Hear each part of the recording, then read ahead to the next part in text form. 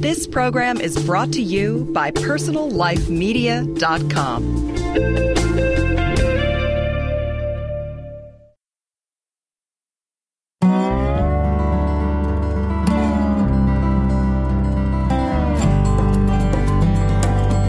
Hi, and welcome to GreenTalk, a podcast series from greenlivingideas.com. GreenTalk helps listeners in their efforts to lead more eco-friendly lifestyles through interviews with top vendors, authors, and experts from around the world. We discuss the critical issues facing the global environment today, as well as the technologies, products, and practices that you can employ to go greener in every area of your life.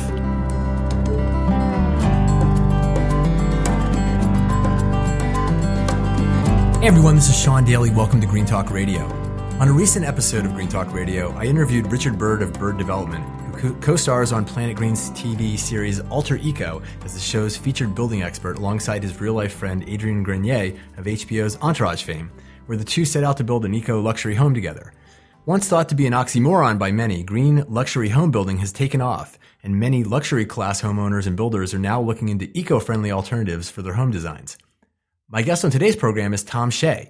Tom is the president of Minimal Productions, online at minimalproductions.com, a Venice, California-based builder of green homes in the luxury home market segment. In addition to environmentally conscious features, homes designed and built by the company are characterized by clean, minimalist designs and seamless indoor-outdoor living features. A practicing attorney for 20 years, Schey is now a leading green home developer in Southern California and the author of an upcoming book on fun ways to green up your life. Tom, welcome to the program. Hey, how are you? Oh, I've had better days, but we've had some technical glitches here, so we'll get through it. But I want to talk about you, though. So it's quite a character arc and a career arc you've been through, going from an attorney to a green builder and an environmental book author. I'm curious, what precipitated each of those changes in your life, and how did you get from going from being an attorney to where you are today, building green luxury homes? Well, fortunately or unfortunately, once you're an attorney, you're always an attorney. And considering the economic circumstances in California and most of the United States right now, it's probably more prudent to be involved in the legal business than in building homes. Yeah. But quite clearly, one of the questions I frequently get is, like, why did I move to California from Detroit? And I kind of tongue-in-cheek say, and that question is, what's that question again? Not that there's anything wrong with Detroit, but California is so beautiful, and Los Angeles is such an enormous change for somebody who grew up in the Midwest that if you're somewhat of a health nut or exercise nut, or just somebody who appreciates beauty, you come out to the west coast of California and you go, oh my God. And that's what happened to me. I'm originally from Philadelphia, if that tells you anything.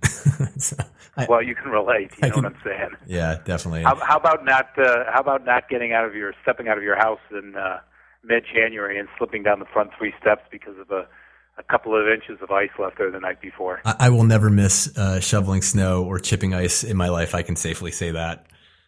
Yeah, I think snow is best meant to travel to when you so desire to, instead of having it travel to you. Yes, exactly. Well, we're very fortunate in California to have these, we can visit snow, a few hours away and then come back from it. So we can visit winter and then conveniently come back when we're done. But I think that one of the things that happened in my life, really, really honestly and very deeply felt, was my appreciation of just how beautiful this country was. And then and I've traveled all over the world, so I've seen many, many, many other beautiful places.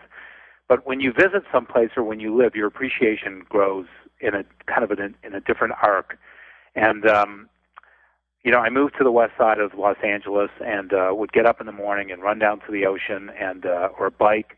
Did a bunch of triathlons where I was in the ocean, and your appreciation of just the mundaneness that is just amazingly beautiful and surrounds you day in and day out is exponentially different living here than visiting here, or visiting other beautiful places that have just as much natural splendor. And so I think coming out here later in my life was the thing that changed my life, to be honest with you. Now, how has that affected your career as a real estate developer?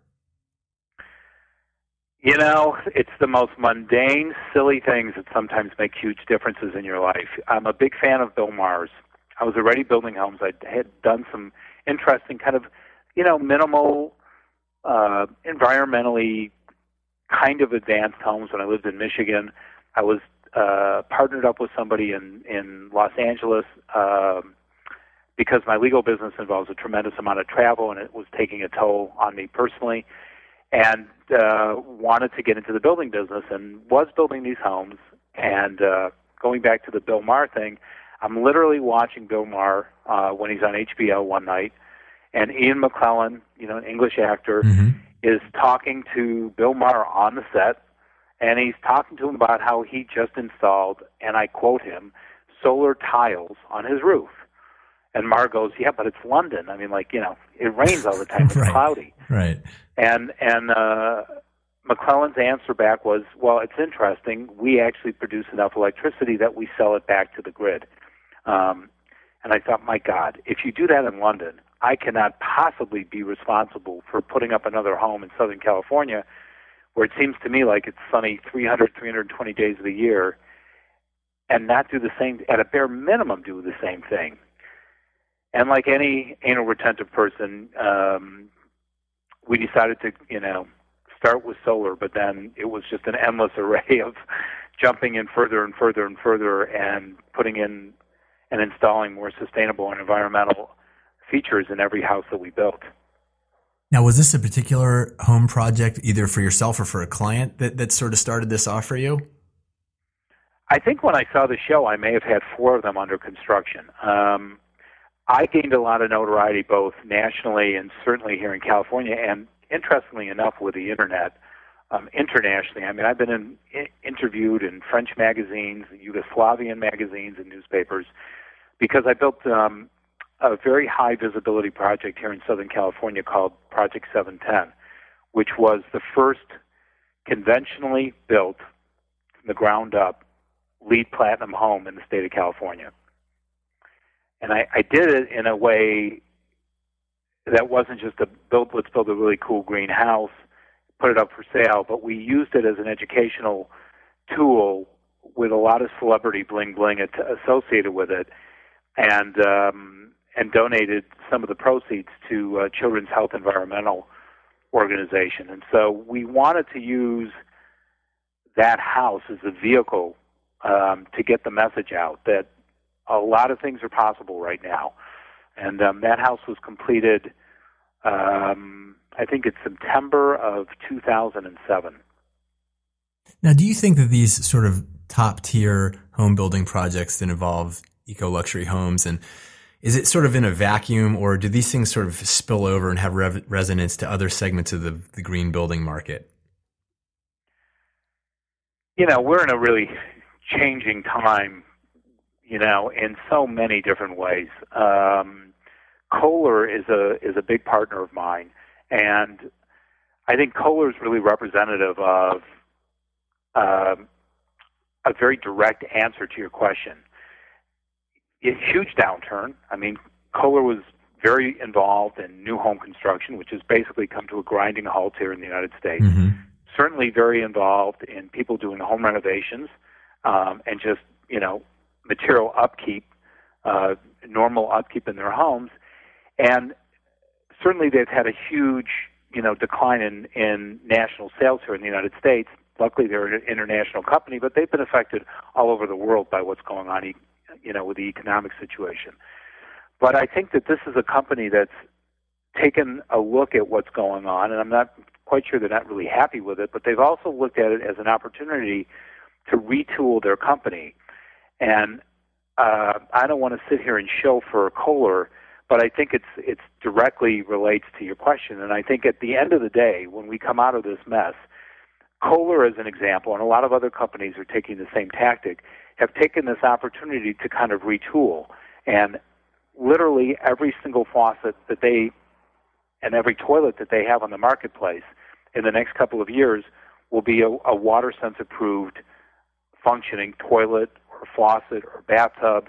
And so what once was kind of edgy and new and on the peripheral, I think is slowly but surely going to become just part of our main,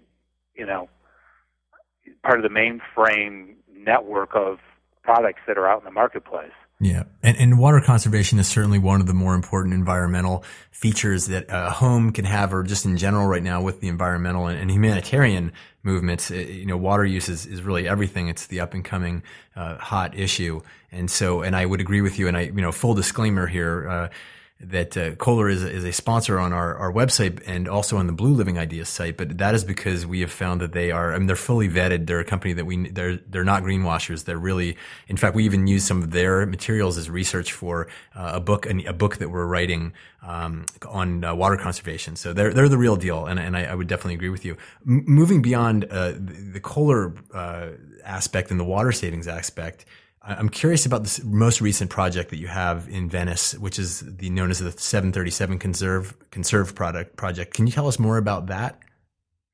Yeah, 737 was a natural progression and follow-up to the Platinum LEED home we did. Okay, if you build a Platinum LEED home, or if you are involved in a LEED project, and I don't want to in any way denigrate the United States Green Building Council, but you have a series of standards. You have bullet points. You have matrices that you've got to build in accordance with.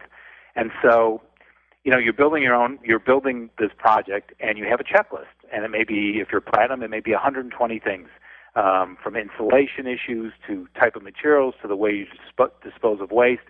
And you are checked throughout the construction process to ensure that you are hitting these bullet points, that you're in compliance with these requirements. And that's great. And I think at the end of the day, a lot of kind of the LEED checklist is going to be adopted by a lot of cities around the country and slowly incorporated piece by piece in what makes financial sense into their building codes. That's great. And that's what we did with with Project 710.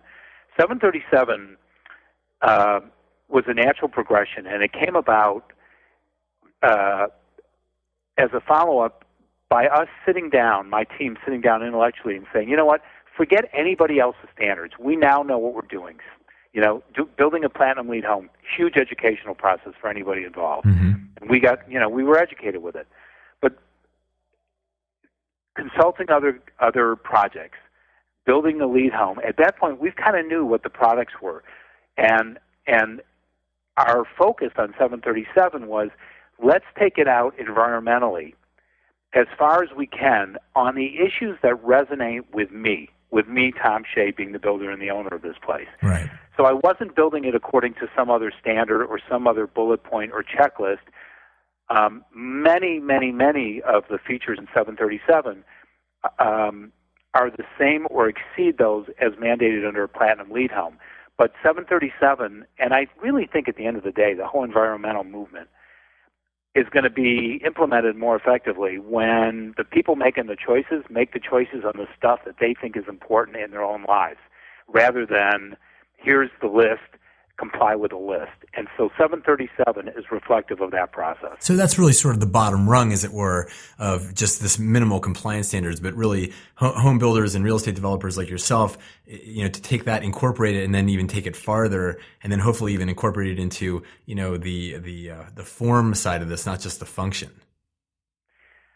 I think 737 is a great example of that. I mean, in many ways, a lot of the stuff that 737 does far exceeds any of those requirements under a Platinum LEED program. I mean, we have got some incredibly cool technology in there. But then in some other senses, the house is a little bit more bling-bling. It's a little bit less bare bones than the Platinum LEED home that we built, because we were so concerned about hitting all those thresholds that we were using a lot more recycled products. Recycled doesn't resonate with me that much. I don't know the whole carbon footprint when something goes from being used to being recycled, then it gets a component that's brought from another place, and it's shipped to another place, and then it gets a label that says, there's 15% post-consumer content in it. Well, I don't really know, and it doesn't resonate with me that that's any greener than just using something that's got a high degree of durability, and from a design perspective, may be a cool element for 50 years that nobody will get tired of looking at. So it was those kind of decisions that kind of based where we went with 737. And for those of you listening in, you can find out more information and see pictures of that project at 737conserve.com. So we are going to come right back. We're going to take a quick break here, and we are talking with Tom Schey, and he is a green real estate developer in Southern California, and we'll be right back on Green Talk Radio. Thanks, everyone.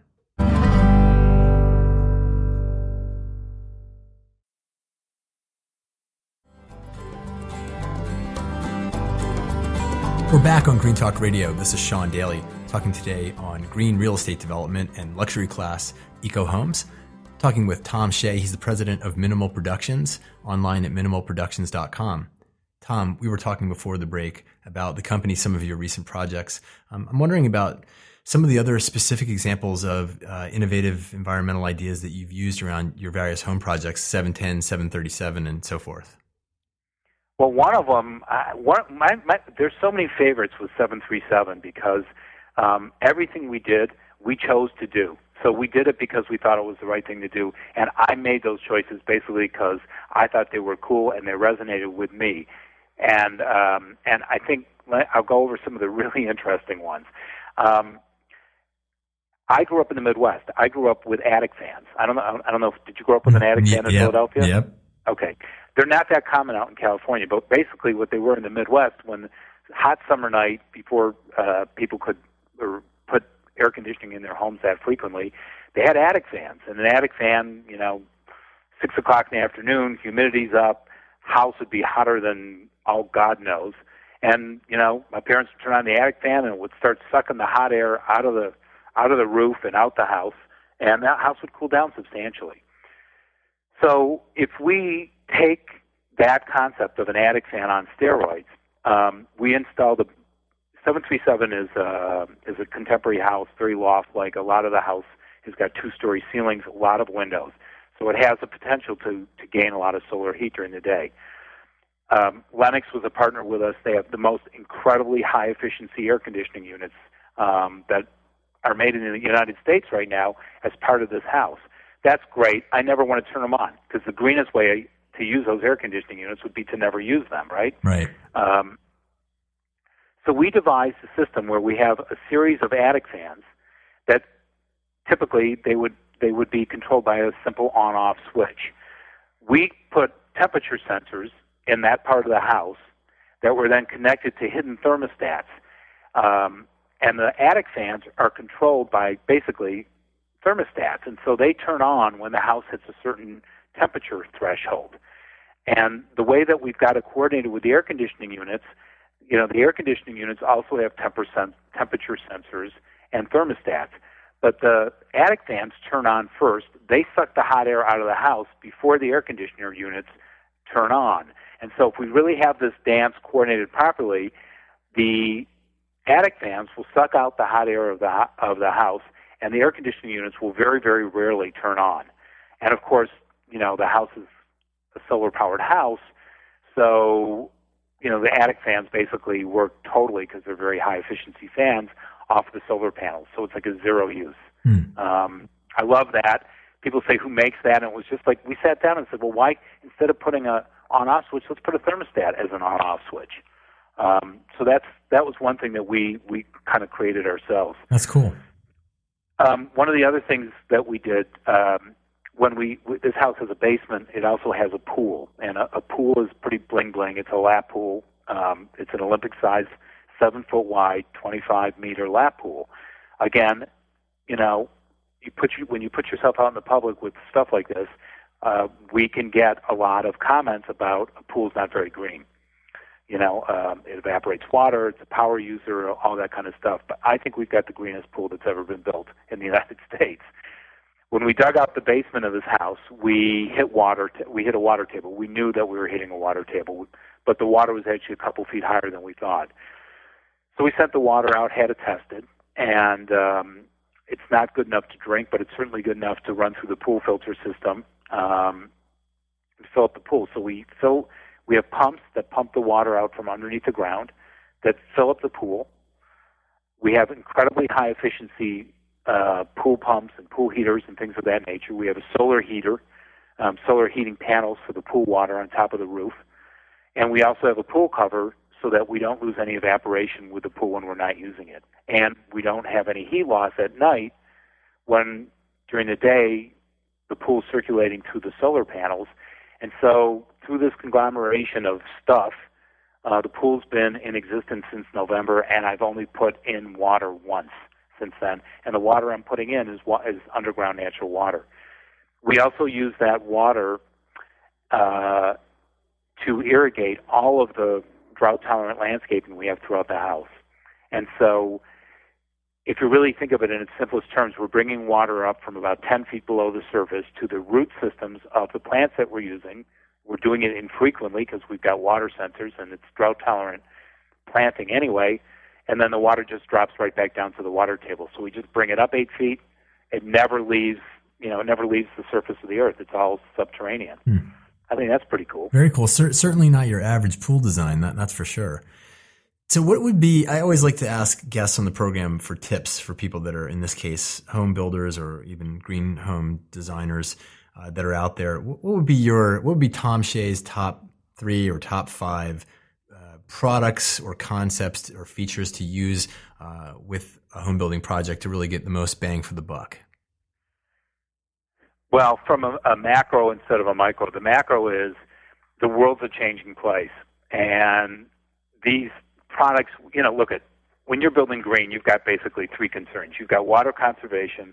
I mean, you've got a lot more concerns, but the big ones are water conservation, energy conservation, a lack of toxicity, and then where do you get your materials from? Are you shipping them from halfway across the world, or are you buying them locally?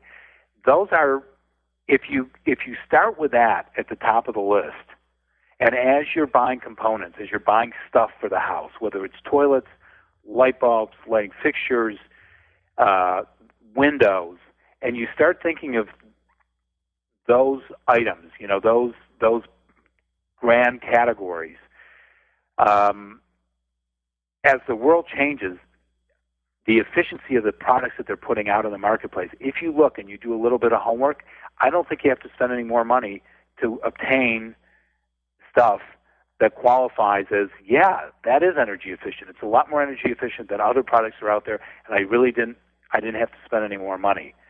And so if you want specifics, we can go through specifics, but the bigger picture is, if you ask the question as you're obtaining materials, if you know what questions to ask and you ask the questions, the process is a lot easier than people think it is. They think it's just an overwhelming process to go green, to go sustainable, to go environmental, and it really isn't. And it's not that complicated. Yeah, well, I think from the homeowner's perspective, it's really a knowledgeable, as it always is, a knowledgeable designer and or home builder that can lead you through it, or architect, or whoever your sort of your project lead is, to tell you, I've done this, I've walked this road before, here are your choices, and that can be challenging in and of itself. Although in the new market that we exist now, perhaps those people are in greater abundance because there's a greater demand on I think is really sort of having those arrows in your quiver, as it were, right now, because to compete, because it's got to be a particularly competitive market, I imagine. I don't, listen, we get calls from a lot of people about how do you do, and I'm the first guy in the world that's more than happy and willing to give advice to people. But at the end of the day, the internet's out there, and this is a hot subject matter. This is not hard to Google and figure out on your own.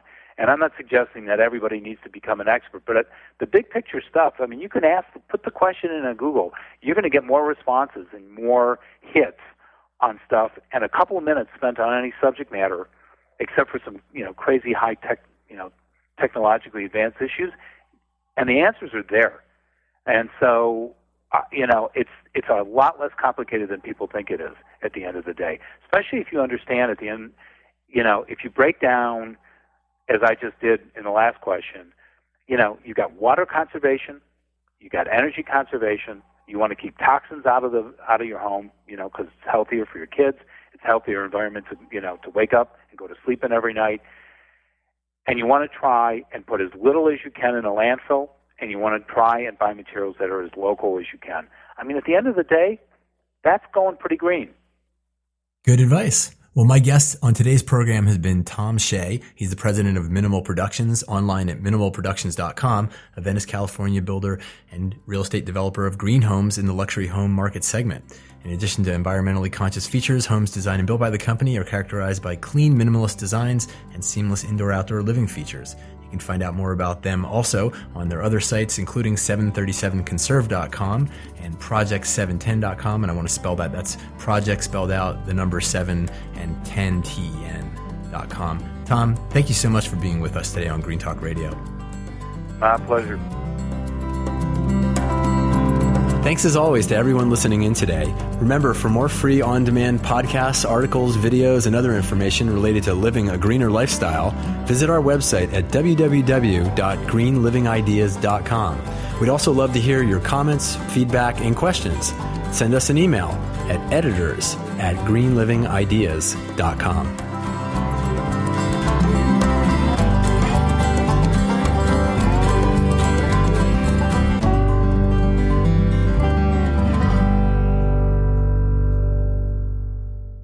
Find more great shows like this on personallifemedia.com.